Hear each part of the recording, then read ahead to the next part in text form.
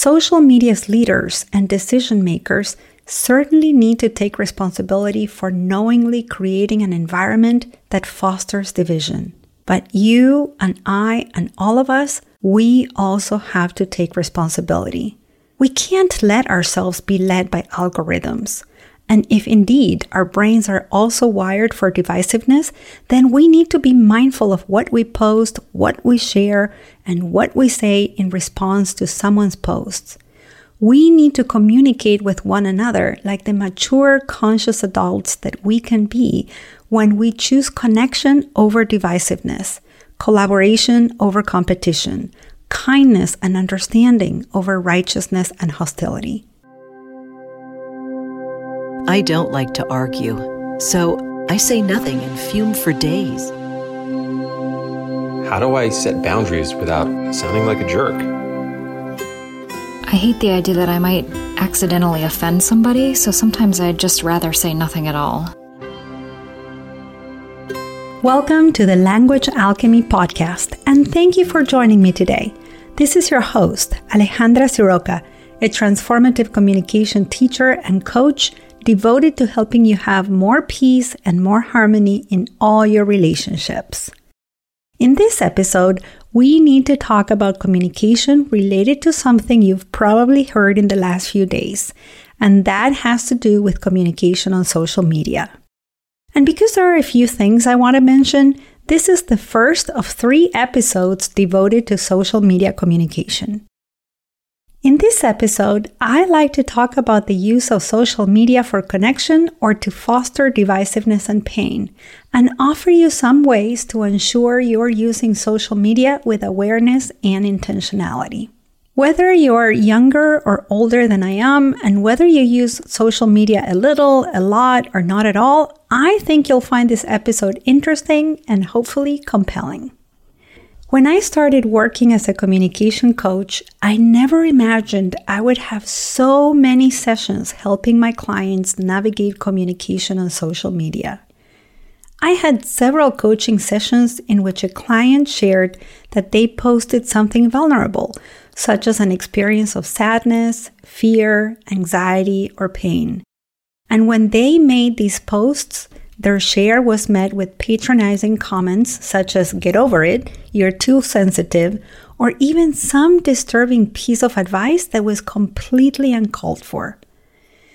These responses elicited further sadness, fear, anxiety, or pain. And of course, they created disconnection between them and the other. In other sessions, my clients would respond to someone else's post with a question. In these instances, my clients were curious about how the other person reached a particular conclusion, or they wanted to know if the other person was open to civil discussion. And in these occasions, my clients were shamed, criticized, and even bullied, or to use social media terminology, they were trolled. If you've studied with me, are on my mailing list, or listened to this podcast, you've heard me say many times that we are wired for connection. And yes, the fields of neuroscience, anthropology, linguistics, and psychology, they all prove this fact. Yet, the testimony of Frances Haugen, former Facebook data scientist, before a Senate subcommittee about Facebook's algorithms change in 2018, is leaving us with the following question. Are we also wired for divisiveness? The Facebook files that the Wall Street Journal released found an internal document from Facebook presentation that said, and I quote, "Our algorithm exploits the human brain's attraction to divisiveness." Let me explain, because I don't want to assume that you know what I'm talking about. Social media platforms like Facebook, Instagram, and others operate using algorithm, a complicated set of mathematical equations. This algorithm determines what you see on your page or feed when you open the social media app. And then the way you engage with your page or feed gives information back to the algorithm so that you keep seeing the kind of information you're more likely to engage with. In 2017, it was discovered that Facebook was promoting misinformation, political divisiveness, and polarity, and increasing mental issues for people with mental health. So in 2018, Mark Zuckerberg, Facebook CEO, at a congressional hearing, said that Facebook would make changes to the platform to make it healthier.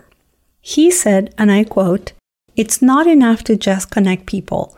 We have to make sure that those connections are positive. It's not enough to just give people a voice. We need to make sure that people aren't using it to harm other people or to spread misinformation." And later that year, there were ads about Facebook changing the algorithm to promote, and I quote, "deeper and more meaningful social interactions with people you care about."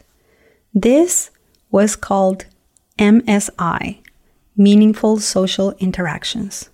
However, what that change did was to push content that provoked more reactions. The kind of content that incentivizes toxicity and elicits anger and divisiveness. This would be the equivalent of more people yelling at each other, but on social media. And the more divisive the content was, the more viral it got. The content this new algorithm was pushing was not just increasing political divisiveness. It also spread misinformation, violence, and generated a lot of disconnection, distress, and pain. For example, it pushed content to teenagers with body issues and eating and mental disorders, more content that further increased their suffering. What Frances Haugen did, detailing how much Facebook knew about the harm it was causing and how it continued to amplify hate speech and violence inciting content, is a call to action not only to Facebook, but also to you, to me, and all of us. Social media's leaders and decision makers certainly need to take responsibility for knowingly creating an environment that fosters division. But you and I and all of us, we also have to take responsibility. We can't let ourselves be led by algorithms. And if indeed our brains are also wired for divisiveness, then we need to be mindful of what we post, what we share, and what we say in response to someone's posts. We need to communicate with one another like the mature, conscious adults that we can be when we choose connection over divisiveness, collaboration over competition, kindness and understanding over righteousness and hostility. We are responsible for the kind of environment we are creating when we post something on social media. And here are a few things you can do. Number 1, slow down and check your intention.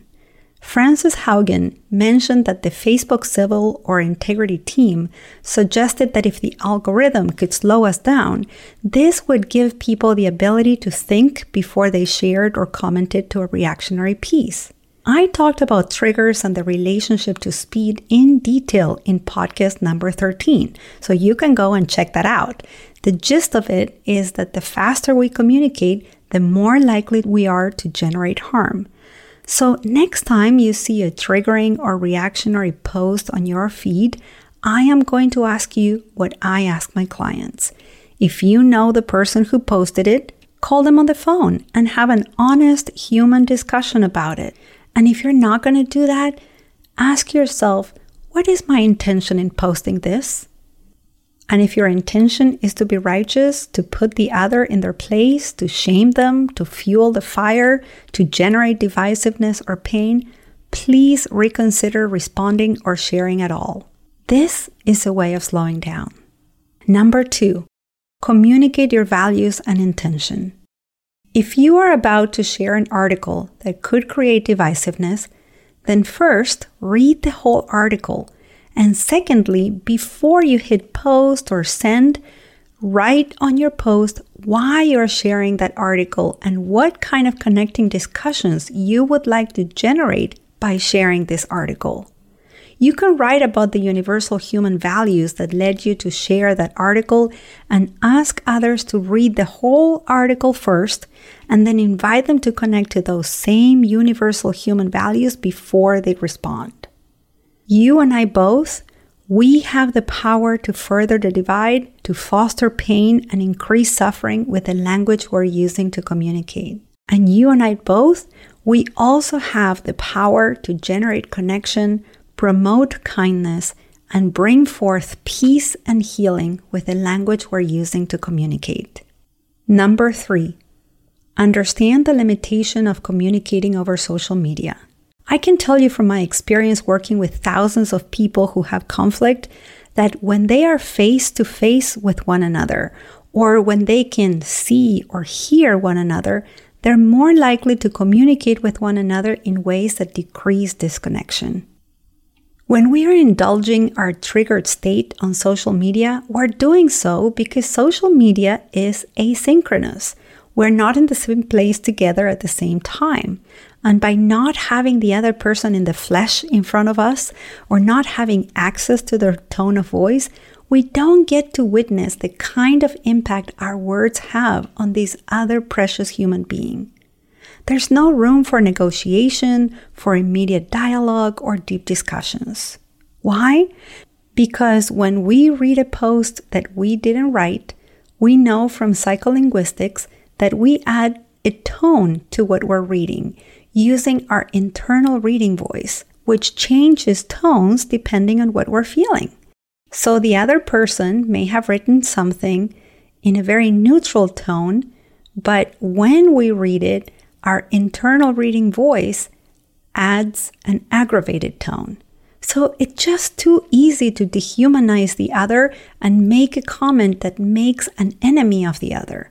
It's easy to make assumptions that are out of touch with reality, or to respond to a comment we received with a reaction that's way out of proportion and that creates further division, drama, trauma, and disconnection. So remember your power to choose connection and peace. And by the way, the clients who have been working with me on their social media communication are experiencing less stress and disconnection because they have learned how to use social media consciously and move away from their triggering reactive communication patterns. And if you would like to know how to bring forth more connection to your life and your relationships, including when you are interacting in social media, I invite you to the 6-week online course I'm teaching called Choosing True Connection, learning to listen without losing your cool, taking it personally, or giving up who you truly are. I just added a bonus about transformative communication on social media. Go to languagealchemy.com/enroll. To recap, in this episode, I shared about the power of your communication to create connection or disconnection in social media. And I taught you 3 things you can do to bring forth connection and peace when you interact with other members of our precious human family on social media. I know that given a choice to harm or to heal, you would choose to heal. And if you want to learn how to do it, I highly recommend to go and check out the 6-week online course called Choosing True Connection that I'm starting soon. Registration is open for a couple more days. Go to languagealchemy.com/enroll. And in the meantime, as you interact with others on social media, may you choose connection with every post. Thank you so much for listening, and a special thanks to my client Matt B. for learning how to connect with others in a conscious way using social media. Next week, I'm going to talk about social media and your internal dialogue. Until then, and as we say in Argentina, ciao ciao. Original music by Gary LaPoe. You can find all links in the show notes at languagealchemy.com.